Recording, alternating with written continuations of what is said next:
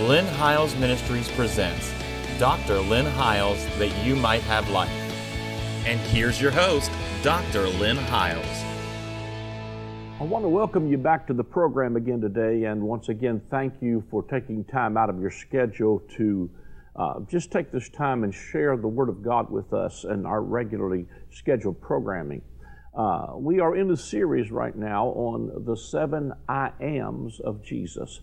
Jesus said 7 times in the book of St. John, I am. I am the bread of life. I am the good shepherd. I'm the door. I'm the way, the truth, the life. I am the vine. All of them are sayings that Jesus had that are just powerfully significant, and we have filmed, I think, to date about 16 programs on the first 4 I Ams of Jesus.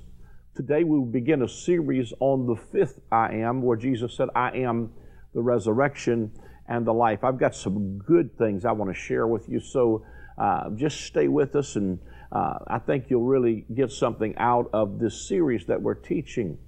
I want to say also that if you've just tuned in for the first time and you say, boy, I sure hate that I missed the first 4, the good news is that we archive everything we air to date on our YouTube channel.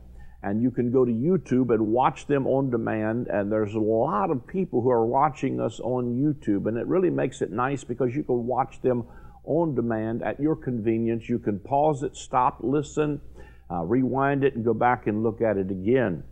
We also have several groups that share some of the programs in their Wednesday night midweek services, or in many home groups that may just play a 30-minute segment of one of our YouTube programs and then have a discussion on the Word of God. It's a good way to get the Word in your hearts. If you've missed them, like I said, they are archived there on YouTube. The easiest way to do any of that is to go to my website, and that address is on the screen. It's simply lynnhiles.com. And the opening page has a video screen of me. If you just tap on that, it'll take you directly to our YouTube channel. Also, if you say, well, I just really don't have time to sit and watch these videos, we have a podcast on iTunes. And again, the easiest way to do that is to go to the website, and in the upper right-hand corner, there is an iTunes podcast icon. If you will tap on that, it will take you directly to our podcast. Then if you say, well, I don't have iTunes, but I have an RSS or an Android device, there's also an icon in that upper right-hand corner for your Android device, so that you can get the audio portions of this both in your Android, your Apple device, your TV. There are so many ways to get the Word today that it's just, to me, incredible that we have all of this at our disposal. So you can go there and do that. If you want to subscribe to those channels, you will receive an email every time we upload a new one to our YouTube or iTunes page, and it costs you nothing. We don't charge anything for that, for the subscription at this point. I would say, though, if you really are enjoying and you're feeding from us and you'd like to sow into our ministry, there's a link from our website where it's easy to do that via PayPal, credit card, debit card, or by calling the number on the screen. I want to get into the Word, though. We've already opened several portions of Scripture over the last several weeks, and we're going to get in here again today. And we're going to go to the 5th time that Jesus says, I am. He writes in John 20, he said, these things are written that you might believe that Jesus is the Christ, the Son of the living God. In other words, these were infallible proofs that he in fact was Messiah. Now, this story has so much in it that I'm really going to dig around in it for the next couple of weeks. But I'm going to begin by reading John 11. It says, now, a certain man was sick named Lazarus of Bethany, the town of Mary and her sister Martha. And it was that Martha which anointed the Lord with ointment and wiped his feet with her hair, whose brother Lazarus was sick. Therefore his sisters sent unto him, saying, Lord, behold, he whom thou lovest is sick. And when Jesus had heard that, he said, this sickness is not unto death, but for the glory of God, that the Son of Man might be glorified thereby. That's an important statement there. Now Jesus loved Martha and her sister and Lazarus. And when he had heard, therefore, that he was sick, he abode 2 days still in the same place where he was. Then after that he said to his disciples, Let us go into Judea again. And his disciples say unto him, Master, the Jews of late sought to stone thee, and goest thou thither again? And Jesus answered, Are there not 12 hours in the day? If a man walk in the day, he stumbleth not, because he seeth the light of this world. But if a man walk in the night, he stumbleth, because there is no light in him. These things said he, and after that he saith unto them, Our friend Lazarus sleepeth, but I go that I may awake him out of sleep. Then said his disciples, Lord, if he sleep, he shall do well. Howbeit Jesus spake of his death, but they thought that he had spoke of taking a rest of sleep. Then said Jesus unto them plainly, Lazarus is dead, and I am glad for your sakes that I was not there, to the intent that you may believe. That's important, that to the intent that you may believe. Nevertheless, let us go unto him. Then said Thomas, which is also called Didymus, unto his fellow disciples, Let us also go, that we may die with him. Then when Jesus came, he found that he had laid in the grave 4 days already. Now Bethany was nigh to Jerusalem, about 15 furlongs off, and many of the Jews came to Martha and Mary to comfort them concerning their brother. Then Martha, as soon as she had heard that Jesus was coming, went and met him, but Mary sat still in the house. Then said Martha unto Jesus, Lord, if thou hadst been here, my brother had not died. But I know that even now, whatsoever thou wilt ask of God, God will give it thee. Jesus saith unto her, Thy brother shall rise again. And Martha saith unto him, I know that he will rise again in the resurrection at the last day. And Jesus said unto her, I am the resurrection and the life. See, this is the 5th time Jesus would make the statement, I am. He says, I am the resurrection and the life. He that believeth in me, though he were dead, yet shall he live. And whosoever lives and believeth in me will never die. Believest thou this? She saith unto him, Yea, Lord, I believe that thou art the Christ, the Son of God, which should come into the world. And when she had so said, she went her way and called Mary her sister secretly, saying, The Master is come, and calleth for thee. And as soon as she heard that, she arose and quickly came unto him. Now Jesus was not yet come into the town, but was in that place where Martha met him. The Jews then which were with her in the house and comforted her, and when they saw Mary, that she arose up hastily, went out, followed her, saying, She goes to the grave to weep there. Then when Mary was come where Jesus was, and saw him, she fell down at his feet, saying unto him, Lord, if thou hadst been here, my brother had not died. When Jesus therefore saw her weeping, and the Jews also weeping, which came with her, he groaned in the spirit, and was troubled, and said, Where have you laid him? And they said unto him, Lord, come and see. And Jesus wept. Then said the Jews, Behold how he loved him. And some of them said, Could not this man which opened the eyes of the blind have caused that even this man should not have died? Jesus therefore again groaning in himself cometh to the grave, and it was a cave, and a stone lay upon it. And Jesus said, Take ye away the stone. That will be a powerfully important point in a few moments. Take ye away the stone. And Martha, the sister of him that was dead, saith unto him, Lord, by this time he stinketh, for he hath been dead 4 days. Jesus said unto her, Said I not unto thee that if thou wouldest believe, thou shouldest see the glory of God? Then they took away the stone from the place where the dead was laid, and Jesus lifted up his eyes and said, Father, I thank thee that thou hast heard me. And I knew that thou hearest me always, but because of the people which stand by, I said it, that they may believe that thou hast sent me. And when he thus had spoken, he cried with a loud voice, Lazarus, come forth. And he that was dead came forth, bound hand and foot with grave clothes, and his face was bound about with a napkin. And Jesus saith unto them, Loose him and let him go. I believe that's another powerful point. Then many of the Jews which came to Mary and had seen the things which Jesus did believed on him. But some of them went their ways to the Pharisees. They went to the Pharisees and told them what things Jesus had done. Then gathered the chief priests and the Pharisees a council and said, What do we do? For this man doeth many miracles. And if we let him thus alone, all men will believe on him, and the Romans shall come and take away both our place and nation. And one of them, named Caiaphas, being the high priest that same year, said unto them, You know nothing at all, nor consider that it is expedient for us that one man should die for the people, and then that the whole nation should perish, or perish not. And this spake he not of himself, but being high priest that year, he prophesied that Jesus should die for that nation, and not for that nation only, but that also he should gather together in one the children of God that were scattered abroad. Then from that day forward they took counsel together for to put him to death. Jesus therefore walked no more openly among the Jews, but went thence into a country near the wilderness, into a city called Ephraim, and there continued with his disciples.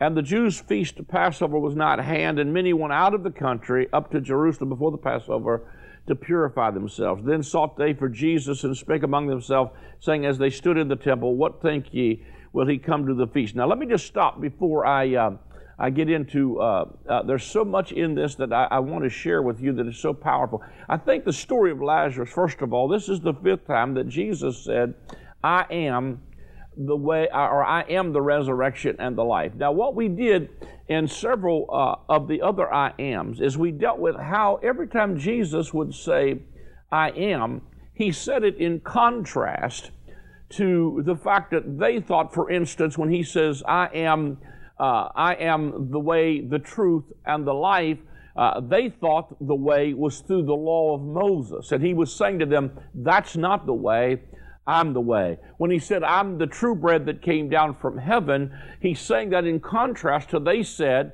our fathers ate manna in the wilderness and are dead. And Jesus said, but I am the true bread. So he's saying, you thought that was the bread, but that was not the bread.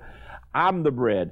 You thought that the true vine was Israel, but I'm the true vine. And if any man abides in me, you thought the law of Moses and the way of the old covenant was the light, but that's not the light. I am the light of the world. And so as I thought about this particular one, I began to think about how he is making the comparison again with what's the contrast here. In other words, if I am the resurrection and the life, what did they think was the life before? One of the things he says to them, let's read this. This is John 5, verse 36 through 47. He said, but I have greater witness than that of John, for the works which the Father has given me to finish, the same works that I do bear witness of me, and the Father has sent me. And the Father himself, which hath sent me, hath borne witness of me. You have neither heard his voice at any time, nor seen his shape. And you have not his word abiding in you, for whom he hath sent, him you believe not. You search the Scriptures, for in them you think you have eternal life, for they are they which testify of me. Now, remember that the Scriptures he's talking about here are not Matthew, Mark, Luke, and John, or any of the New Testament Scriptures, because they had not yet been written. So he's saying to them, you search these Old Testament Scriptures because you think in them you have life, but they are they which testify of me. In other words, you think this is the resurrection, and you think this is the life, but that's not the life. I'm the resurrection, and I'm the life, and I'm the one that's going to give you this life. And he says, you search the Scripture, for in them you think you have eternal life, and they are they which testify of me.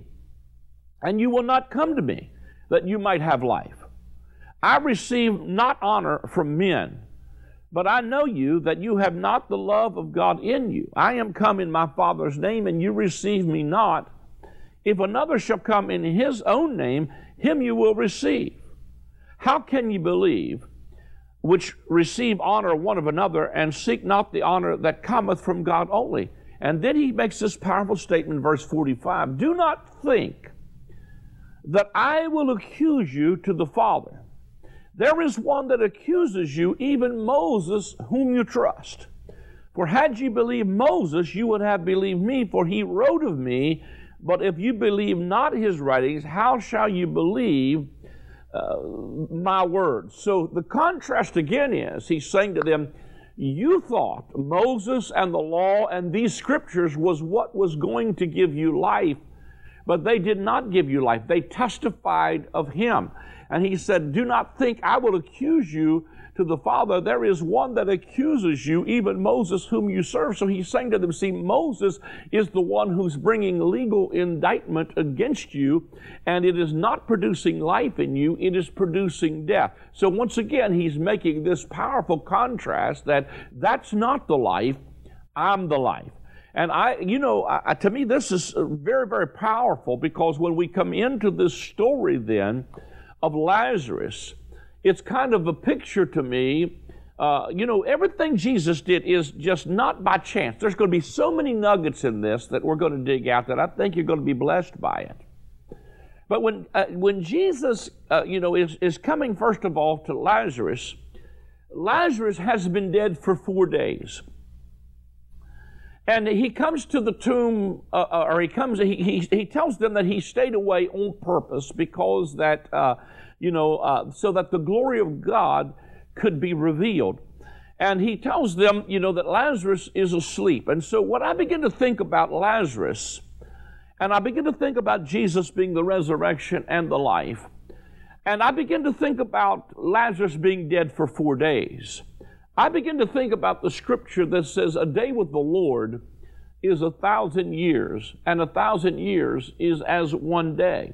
So if you could kind of see this picture of Lazarus as being dead for 4 days, let's just say that Adam came the first day, and then 4,000 years of human history had passed when Jesus is now on the scene. And by the time Jesus came on the scene, about 4,000 years after the death, the fall of Adam, he comes to bring life to the entire human family, because by now the human family had been dead for 4 days, or if you will, 4,000 years, because a day with the Lord is 1,000 years, and 1,000 years is as one day. And Jesus has come on the scene, and he's going to begin to declare, I am the resurrection and I am the life.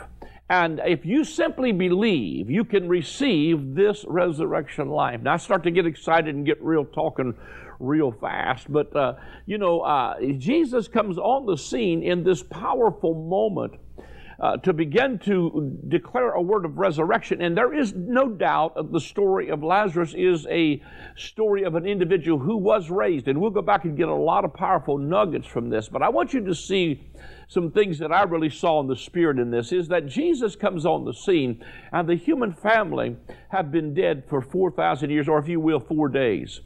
And they take Jesus to the tomb of Lazarus. And when they take him down to the tomb of Lazarus, Jesus says to them, roll the stone away.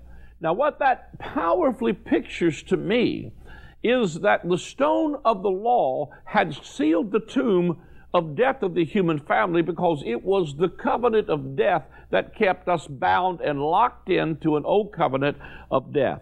That is the old covenant of sin and death. And so Jesus comes on the scene and says the first thing that I believe he wants to say to every man, woman, boy, and girl who are believers in him today, and especially to preachers and men of God: roll the stone away. You're going to have to take the law out of the picture. Not so dead, stinking flesh can get loose. See, a lot of people have preached freedom from the law, and they've rolled the stone away, and all they've done is release dead, stinking flesh and the stench of it. But I'm not saying roll the stone away so your flesh can have a heyday. I'm saying roll the stone away so that you can call forth the power of the resurrection in the life of every believer and can declare to them, come forth. Hallelujah. And so as we begin to roll the stone away, one of the things that this ministry does, and a great emphasis that we put constantly on this program, is the rolling the stone away. That the covenant of Moses, who accused you, is the one who has probably helped seal this. It's rolled the rock over the tomb, if you will. But when Jesus says this even in John 5, when he says, he says that there is one that accuses you, even Moses, but don't think that I will accuse you to the Father. And he also says that in verse 39, search the Scriptures, for in them you think you have eternal life, and they are they which testify of me, and you will not come to me that you might have life. So what he's saying here is, listen, you've turned to all of this other stuff, and you've turned to the Scriptures. And once again, these Scriptures were the Old Covenant Scriptures, because the New Testament had not yet been written. And so he said, you're turning to them, and you're turning to Moses, and you're turning to the law. And all that does is it brings you back up under the covenant of death, where you have to mourn, constantly living in a grave-tending thing. I love what the Message Bible says, that this new life in Christ is not a grave-tending life. It's an excited expectancy that says, what's next, Papa? It's living this life out of the power of resurrection. And so when he says, he's making the contrast, do not think I will accuse you to the Father. Moses is the one who is accusing you to the Father, but do not think I will accuse you to the Father. I'm going to release a word that's going to call forth the human family. And as he begins to say, even in the latter part of John 11, he didn't come just so the Jews would believe, but that all men might believe that he in fact was the Christ, the Son of the living God, and that believing they might have life through his name. That's the powerful thing of what he's doing. And then, the thing is, as he begins to release that on the human family, he begins to declare to them,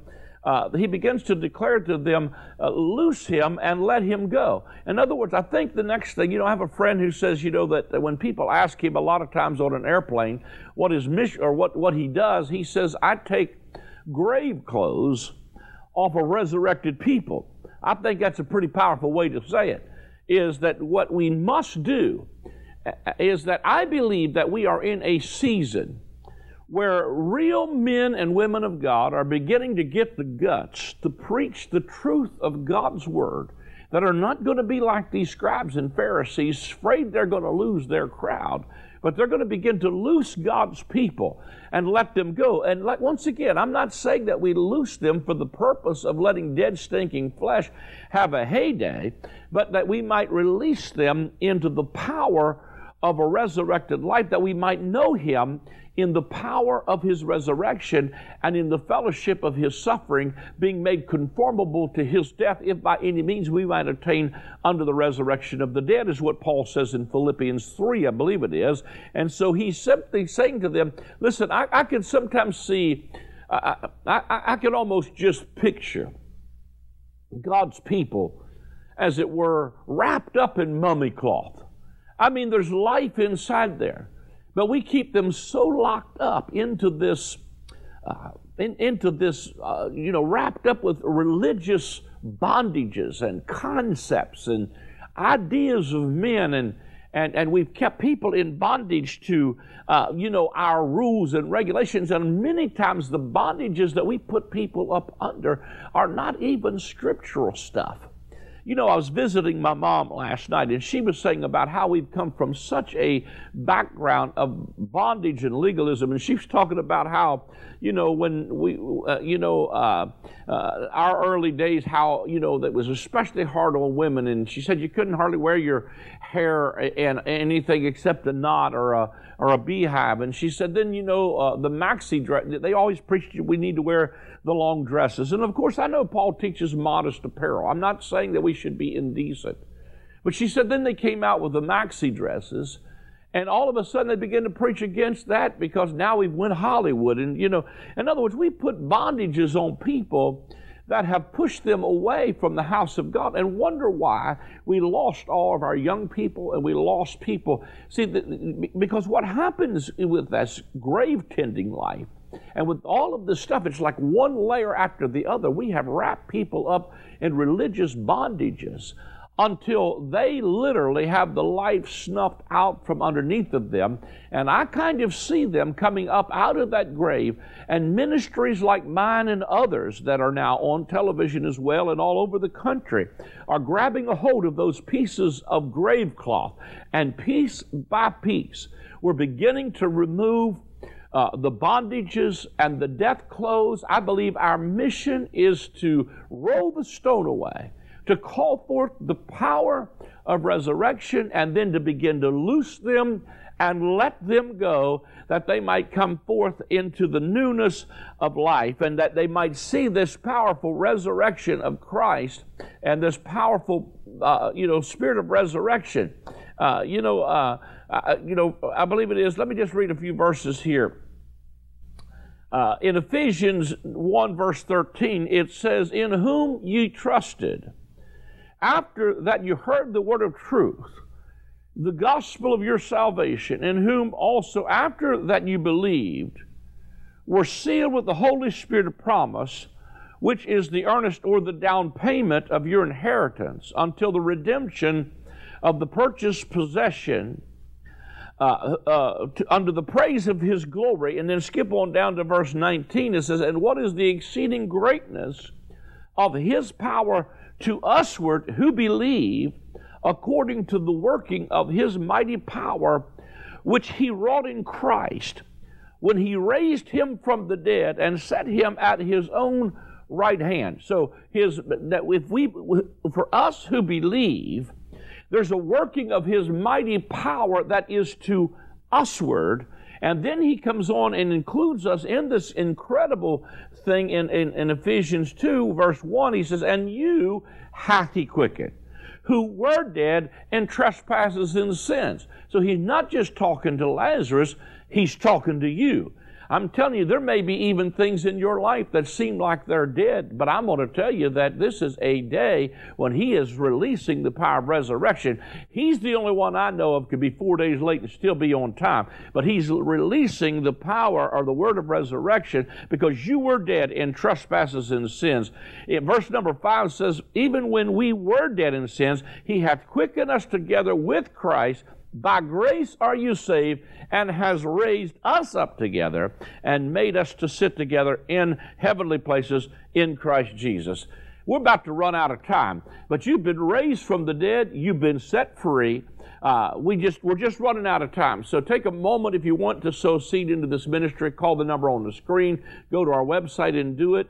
If you like what we're saying and you'd like to be a part of helping us take the gospel around the world, you can do it also by writing a check and send it to the address that will come on the screen. I trust this week's been a blessing to you. We're going to continue to unpack it, so tune in again next week at the same time. God bless you for joining us today.